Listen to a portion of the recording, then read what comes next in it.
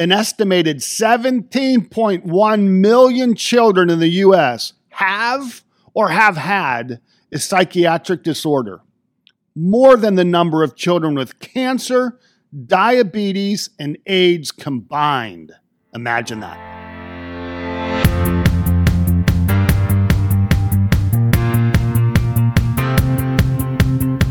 Welcome to our podcast, Imagine That.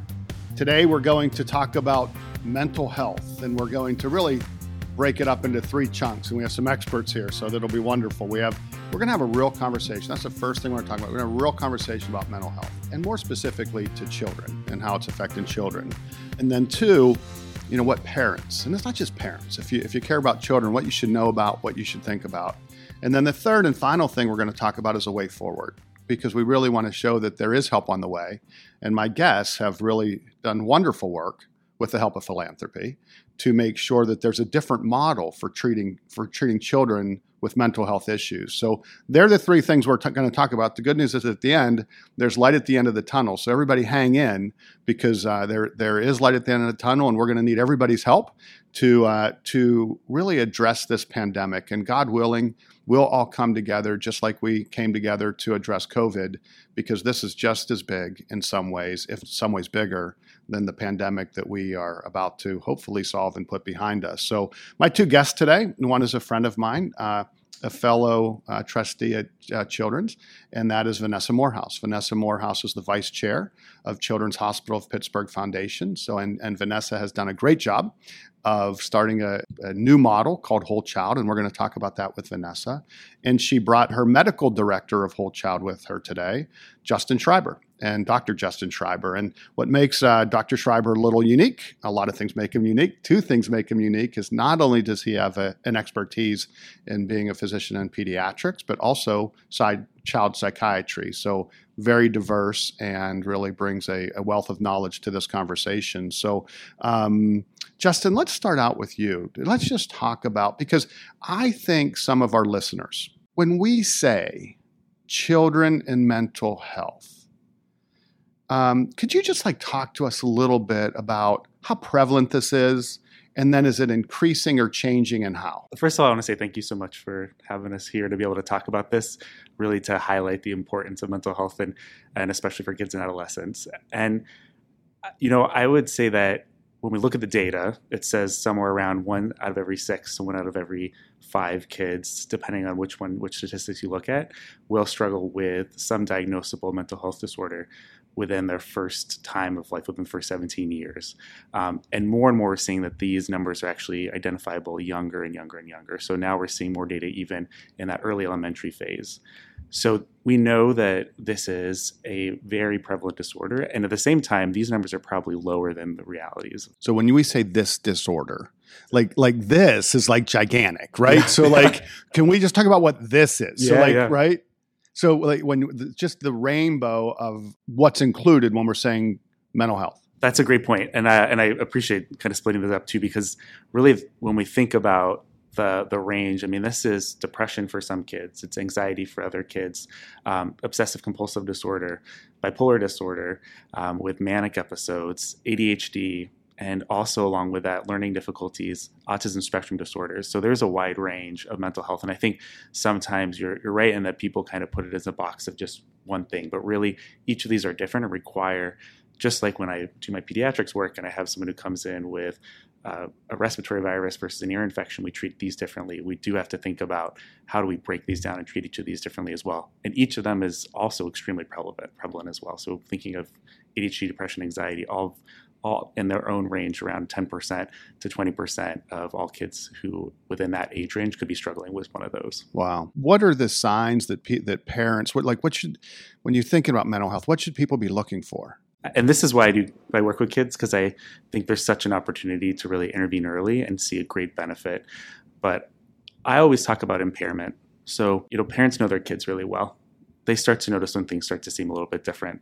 Maybe grades start dropping. They start to notice that they're not wanting to go to hang out with their friends as much.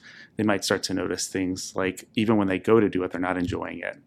And for me, when you start to see there's something different, it's really worth the conversation. It's worth being open and saying, what are you feeling right now? I'm noticing something different. it's okay to open and talk about that. And also, this is a point to say, can we start maybe getting some help from the people I trust really well, like my pediatrician, my primary care doctor, to see, is it worthwhile to start getting involved in more care? But really that change that we start to notice is often a first sign that says we need to start getting help. And then what are the benefits of early detection? Because I think there's this myth. I hope it's a myth. I pray that it's a myth. Like if you have another physical illness, there's treatment. But if you have a mental illness, sort of you just have to live with it. I think that's the belief. And unfortunately, that leads to more despair, and it affects not only the patient, but also the family, and just a lack of hope for better days ahead. Yeah, I mean, I think you hit the nail on the head, and that comes back to the fact that there's a difference in how we think. When we think of physical health and mental health, that there's difficulty with this perception that it's being treated differently. And really, we know there's really good treatments, but there's stigmatization that exists with those treatments within mental health that doesn't always exist in physical health. If I have a kid that comes in for an ear infection, we're going to treat it with amoxicillin and make sure that we get that taken care of, and everyone's on board with that. If I have a kid that comes in with depression, we have very good evidence of the benefit of therapy.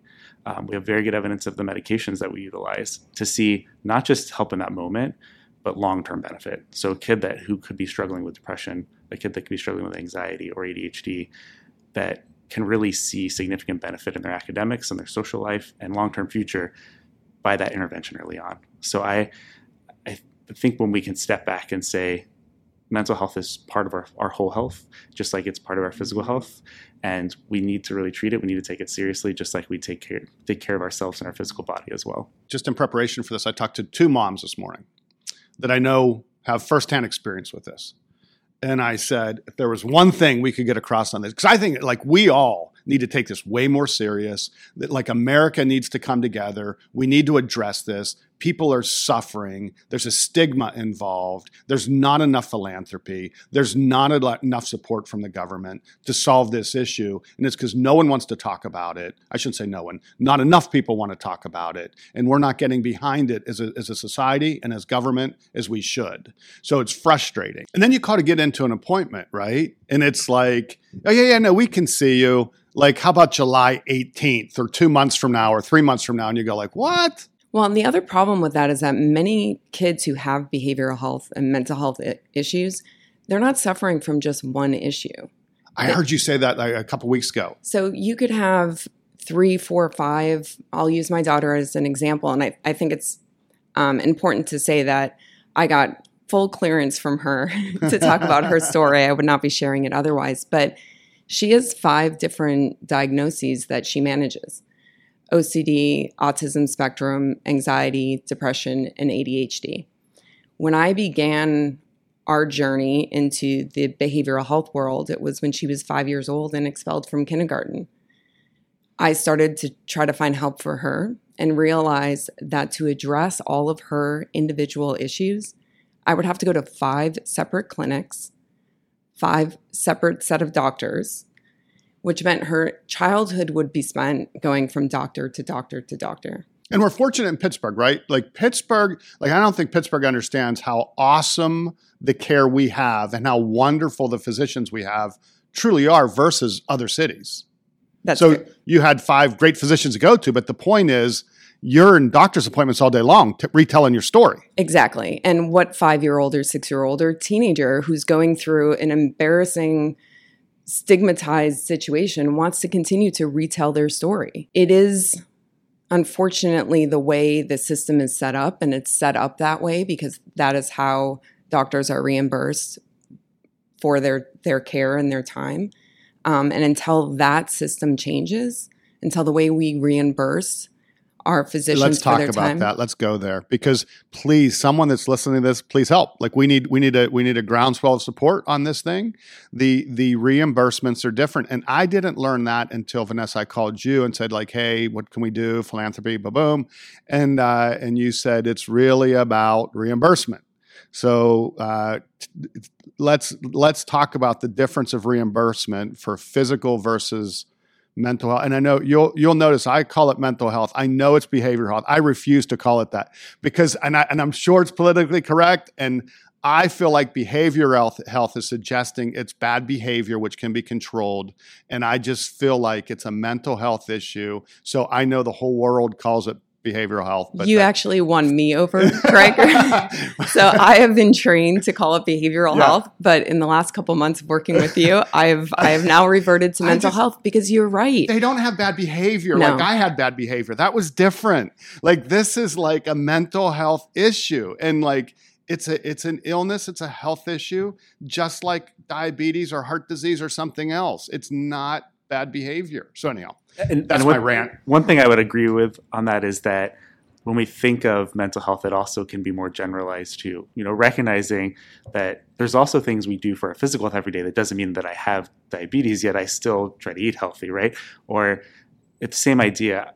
There's a spectrum of struggling with worry, struggling with stress. And so we're all taking care of our mental health as a whole, then that can be very beneficial. So I think it helps to sell it really as a larger population. This is something we all have to do to take care of ourselves. Okay, so to help with that, let's talk about the reimbursements because it's really fascinating when you learn how different it is.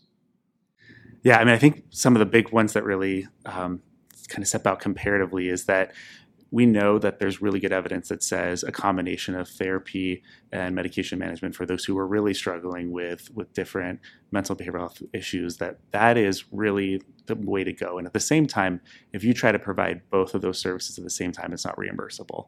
So if you have a psychiatrist and a therapist meet with someone at the same time, oftentimes that's not reimbursed. And so that means 2 appointments. It also means I meet with someone as a family member to talk about, or as a patient to talk about my experience to the therapist. Then I go and I meet with the psychiatrist and have to tell it all over again. And then also you probably had to meet with your primary care provider first to start that process as well. And so maybe you're checking back in with them again. So now we have another appointment based off of that. And so those kinds of things, to be able to do those all together, it's really not something we can generally see reimbursed. And then on top of that is, this is, I think one of the other really important points you brought up is the impact for families. And that this is, when it's our children, it's not just the impact to them, it's the impact to the whole family. And how are we supporting a family member and making sure that they get the support they need to go through this process? And there's really not a reimbursable option to have someone who has a lived experience to work through a family member to get them where they need to go, to give them the support they need. And so those kinds of supports just don't really exist through the reimbursable system. And so that's led to these more siloed setups at the moment.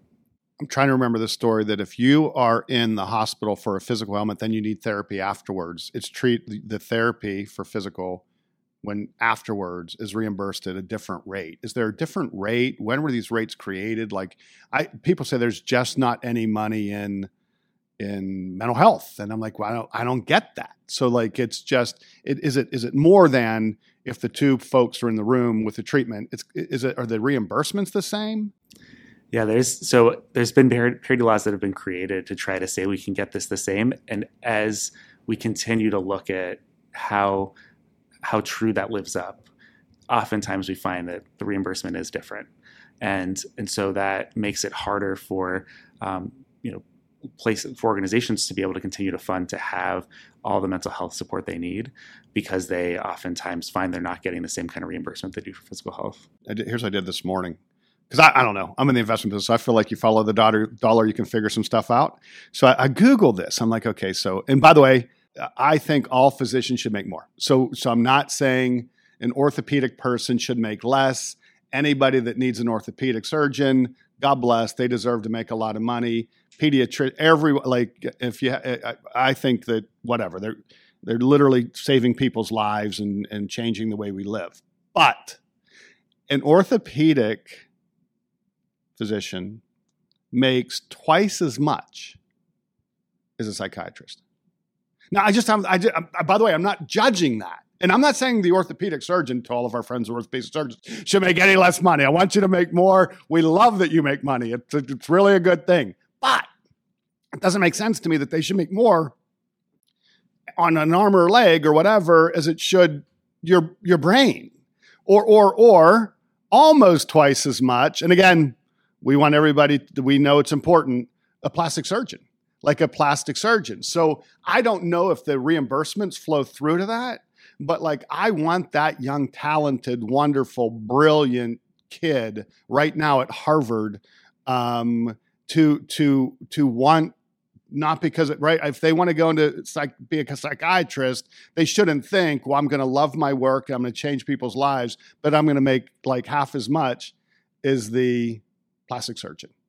Is it related? Like, does a dollar flow the whole way through, or did I just make a connection that shouldn't exist? So I think a lot of that has to do with how reimbursements have occurred when it comes to procedure. Doing something procedural oftentimes brings back high reimbursement. Doing something that's in the hospital that is acutely taking care of something, then a preventive measure that's outside of the hospital, has always been reimbursed higher. And there has been talk about switching some of this, but really we don't see that oftentimes pan out. And so oftentimes if you're doing procedural work that's bringing in a lot of money, then you're getting paid more for that work too. And so until there's a switch in the way that reimbursement occurs, you're totally right that the people who are oftentimes doing more of the preventive work, the office work, to really help some of these kids, it's not going to be the same reimbursement. And that's also true. I mean, of course, thinking about what a person makes, but also when a hospital makes a decision about who can we bring on, how many of these people can we bring on, what are we going to get reimbursed so we can have more staff? If there's got to be the jobs there to bring people in too. So, and we want to make sure that that's available. So I think that's a really essential part for both ends about getting the work staff in, but also the positions available. The mental health issues for children, it's increasing, and it's more prevalent today than it used to be. And Vanessa, you were saying there were multiple reasons for that. Yes, a bunch of issues come together that have led to this increase. Social media and the pressures that puts on young kids before they're really ready to deal with the ramifications of social media. I think increased awareness has people understanding that there are kids out there that are really suffering.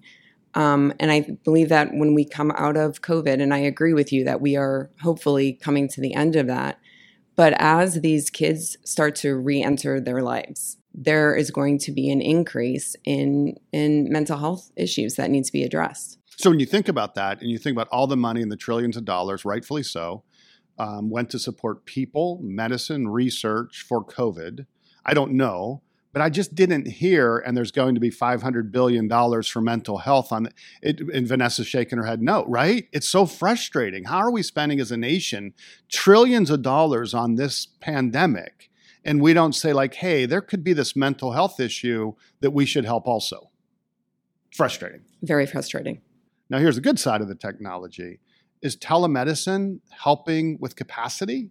Yeah, we definitely have seen, and within behavioral, within physical, within mental health, that we. Yeah, we can do behavior. I know we're not going to change America today, but like, there's some people that have mental health issues that I love, and I just figure they're really well behaved. So I'm not going to say they have a behavior issue.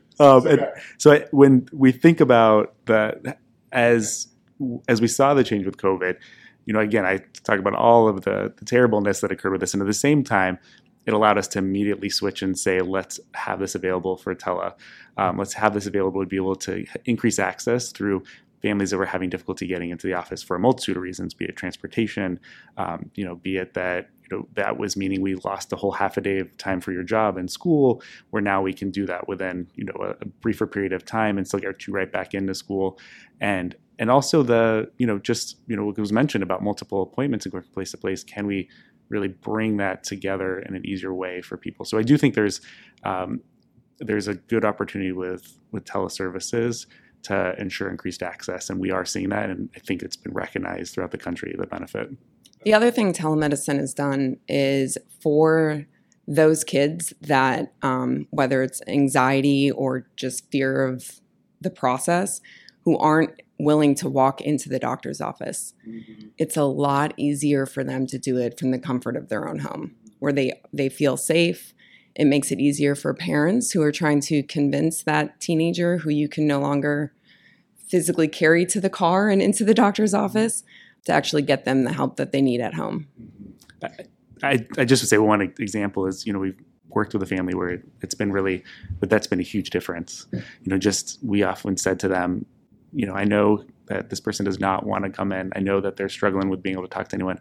We just take the phone and put it in the room for a little bit and just try to open up more and more, and just we'll keep having a scheduled time, and we do the best we can. And so there you go, right? If you have a sprained arm, you want to go. But when you think about the challenge of a mental health issue, it is really hard to get the person that needs the care to want to come into the office, because we've created this stigma, and and sometimes even the family's like, oh, we don't want to take him in because now we're admitting that we have a mental health issue. Well, there's a lot of mental health issues. You already shared the statistic, but it's something to think about, right? It's hard to get them in, and I'm sure it's hard to get them in the suburbs. So we can all talk about what's going on in the world and how you should address the inequality, whatever. Everybody can have different opinions on how you address it. I don't think anyone can debate. You can debate how you change results. You can talk about taxes. That's a different show. But you cannot debate that there's an opportunity gap. And I think if we could just all agree that there's an opportunity gap, and let's focus on what we can agree on. And that opportunity gap, we did in a different podcast, comes around education. So we introduced you to a group that is creating a school for children that may need a different environment to learn. We talked about that. But even if you have means, it's hard to figure out where to go. But if you do not have means, resources, connections, and a network, and you're in the inner city in a broken family, it could be extraordinarily difficult to find care, or even think about it, identify it, all of these things. So then the opportunity gap gets greater and greater, and the problem compounds. So here we go. We're going to the new model, the potential. The reason the two individuals are in front of me, Vanessa and Justin, is they've been a pioneer through philanthropy, through the help, God bless, of Children's Hospital. It does wonderful things for our community to create a new, different model that is just a seed today. We'll talk about what it is today, and then we'll talk about the group that we put together, Vanessa, to hopefully help it grow into something much, much bigger that creates a new standard for care. So why don't you tell them about Whole Child and what it's doing and how it's changing care for mental health? So as I mentioned, my daughter is managing 5 different diagnoses. While trying to get her the help that she needed so that she could return to childhood, I encountered a lot of amazing doctors and resources in Pittsburgh. Now, they were all siloed, but they were all wonderful. I knew that there had to be a better way to provide care to kids like my daughter. So through some of these wonderful doctors and administrators at UPMC and at Western Psych, and through my position at Children's Hospital Foundation, I was able to start working and brainstorming with these doctors. It was a 3 to 5 year process, just trying to figure out what something like this would look like, because it doesn't exist. This is the first of its kind in the country. So we are uniquely situated in Pittsburgh because we have the resources that we have with Children's Hospital and Western Psych to really have this pioneered new approach to care.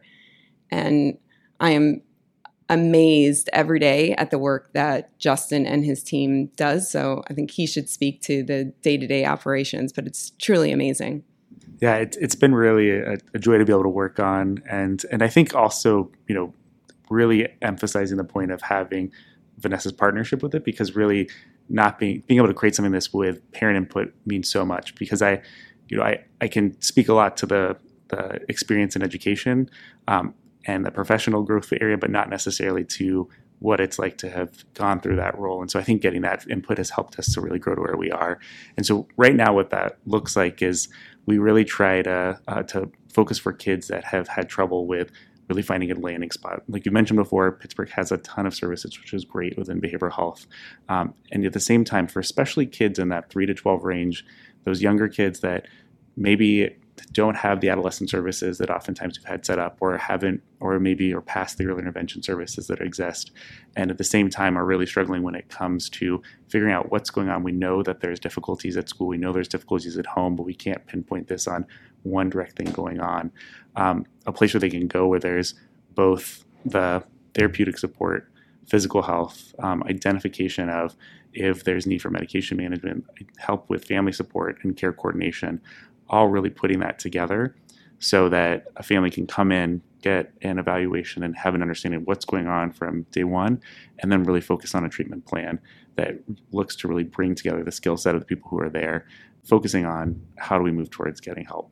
And so really bringing in a diverse group of people who have skill sets that really can fit for this group of kids, and help them move forward so that we're limiting the amount of time that's required to come to appointments, and also limiting that re-traumatization of having to tell your story over and over again. And also knowing, hey, we're moving towards getting things better from day one, and this is the plan that we're going to do all together, and we're going to keep working with you on that. And this is we talk about a medical home idea for the physical health, but really saying that needs to include both our mental health as well. So the combination of really everything together in that one spot. So you're like so humble. You just said so much there that I don't want to lose any of it. So child, 6 years old, struggling, comes to one spot called Whole Child. You guys diagnose, you create a plan forward, you bring all of the expertise that Pittsburgh has to offer to one place to give them hope that they actually have a treatment plan going forward.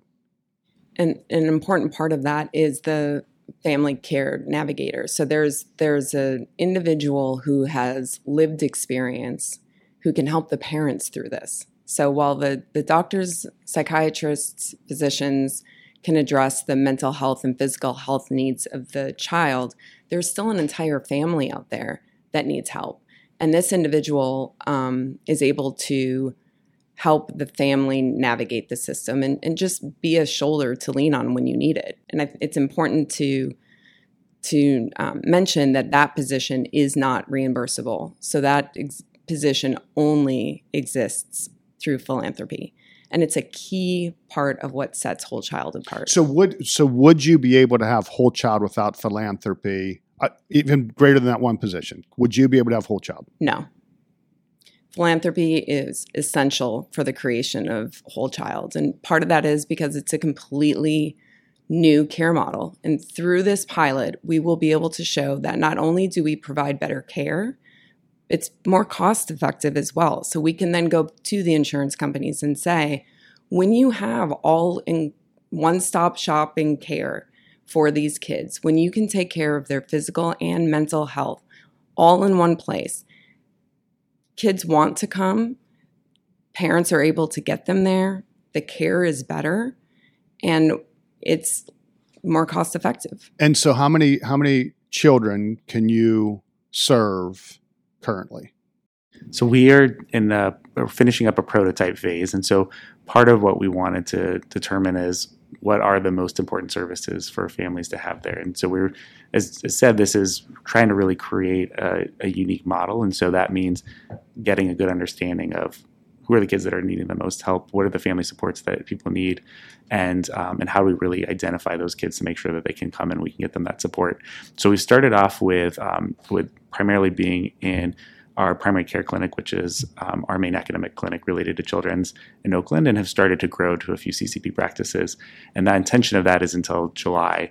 And then after July, we're really planning to expand more beyond that so we can really bring in a lot more kids. And we identified working with, within the clinic itself, about 50 kids to start with. We've seen much more than that to try to really help get plugged into services, even if they haven't stayed with us for the full time, at least getting them to a point where they can continue to do really well and get a good evaluation done. But we really intend to increase that to at least 250 kids moving beyond that. So we're looking forward to in the next few months really opening up quite a bit more. So less stressful for the family, more cost effective, right? And better outcomes and better care. That's remarkable. So I was amazed when I heard about this. I thought it was wonderful. And so I actually contacted Vanessa and said, like, hey, we should get together. I understand you're interested in mental health. I'm interested in mental health. What can we do? And I think that's the last thing I did, and Vanessa ran with it, which was awesome. She's like, hey, here we go. So we're sort of thinking about phase 2. And Vanessa, do you want to talk about, because this is just the seed that is incredible model. And but by the way, we do need help on the reimbursements. We need more philanthropy. Without God bless Children's. Really, Children's Hospital, when you look at philanthropy at Children's, it's sort of interesting. They do remarkable things, have remarkable physicians, and yes, they get a lot of reimbursements, but it's not Children's Hospital without philanthropy. It's a great hospital. It's not Children's without philanthropy. Like what makes children comfortable there, what makes it less stressful, what helps with research, it is philanthropy. So now we need to bring that same attitude of philanthropy to mental health. So the first phase is whole child that you guys have pioneered, which is awesome. And Vanessa, why don't you just talk about some of the things we're thinking about going forward on how we can maybe leverage up and take the whole child model and make it scalable? Well, there are lots of opportunities. As we said, there's so much need. So where there is need and where there are people like you, Greg, who are willing to step up and help, there's really an opportunity for a lot to be done. So right now there's a group of individuals who are interested in trying to help increase access to services by making the Children's Hospital app, which is a great app, more inclusive of mental health. Another victory that I personally would see would be fully funding Whole Child. We are about $200,000 short of our goal there. And once that pilot is fully funded and Justin and his team can continue to do the great work that they're doing, they're already getting a lot of attention from other areas who see the work that they're doing, see how effective it is, and would really like to take that model and expand it. So if you're listening, Whole Child needs $200,000 to be fully funded. And if you're like, wow, that really sounds interesting, where can I put money that's going to make a huge impact on children and families dealing with mental health issues? This is like caffeine straight to the veins. I mean, it's going to go there and it's going to benefit children, and it's going to benefit children immediately. And not only is it going to benefit children today, it's going to start a positive virus of how to help people going forward. So, I would like to think the people listening could help close the gap on that $200,000. That was an ask. And it's whatever. It's easy to do if you go to the Children's Hospital of Pittsburgh Foundation website or givetochildrens.org. You can easily give to Whole Child or any of the other wonderful programs that the foundation is helping to support. So here's other things we talked about that, you're not going to see this in the next 12 months, but it is frustrating trying to get into a physician, a psychiatrist, right? It's see you in 2 months or whatever the case may be. Yet, and Justin, you may tell me these numbers are wrong, I heard like a big percentage of appointments that are made are actually canceled because the patient doesn't want to come in. Is that true? First, the premise of that? I think it is dependent, specifically within different clinics too, that we see that. We do see a high rate of cancellations in certain specific clinics. I've noticed that more so. I know that's one thing we've actually really worked on a lot within Whole Child is how do we identify what leads to those cancellations if that's to happen.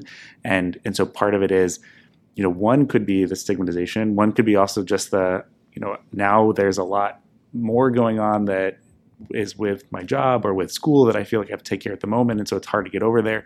So how do we kind of help families to really understand what it is they need that gets them into that door? Because I find more often that's a lot of times that combination of the two, the stigmatization and the just prioritization. Yeah. So clearly the one answer is just to get the cancellations down. You're right. But then when there is a cancellation and there's a brilliant psychiatrist at 2:00 this afternoon that just had a cancellation, and there's someone in, whatever little town in Pittsburgh that needs help, you would just like to think that somewhere there's a clearinghouse that could match those two up to have a telemedicine conversation where they could at least help, right? And so it's more like Uber than taxi, where you're saying, okay, here's the need, here's the person, let's connect them. So ideally, if there could be that type of clearinghouse, it would be awesome. Also, I would bet almost everybody listening to this can think of someone that has a mental health issue. And I see, golf outings for a lot of causes, but so many people, you should have more. There should be more philanthropy for mental health. So Children's has given us the seed to get it started, but there's a lot more work to be done. And the more people like you are willing to talk about it, The more people talk about their personal experiences, talk about the hope that is out there, the easier it's going to be for more people to step forward and help reduce stigma.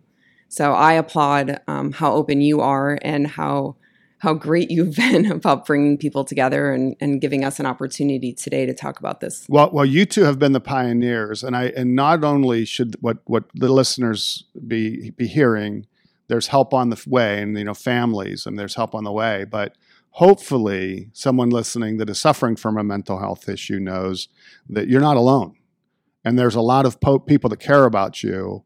And we're going to work as hard as we can to make sure we make a difference. So you do have brighter days ahead, and there's a lot of smart people working on it. So Justin, I heard Vanessa say in the past, you have some superstars working with you. And I think that's right. This is about talent. So I think that the fact that Pittsburgh, and then you specifically, have put together an incredible team should give people a lot of confidence that there's help at Whole Child. Just give us a quick overview of like some of the team and where they come from and what their expertise is. We really lucked out. I think when you're starting something new, you need a good group, and that's what we've got. So we have Dr. Chelsea Grief. She's a psychologist who has been working at Children's prior to coming over to Whole Child Wellness Clinic, and she has a lot of experience working with and identifying trauma. And so oftentimes that's a missed piece of what's going on for a lot of kids. So has that experience along with working with kids with various physical health conditions as well. And so has a really good diversity of understanding of the combination of those two parts.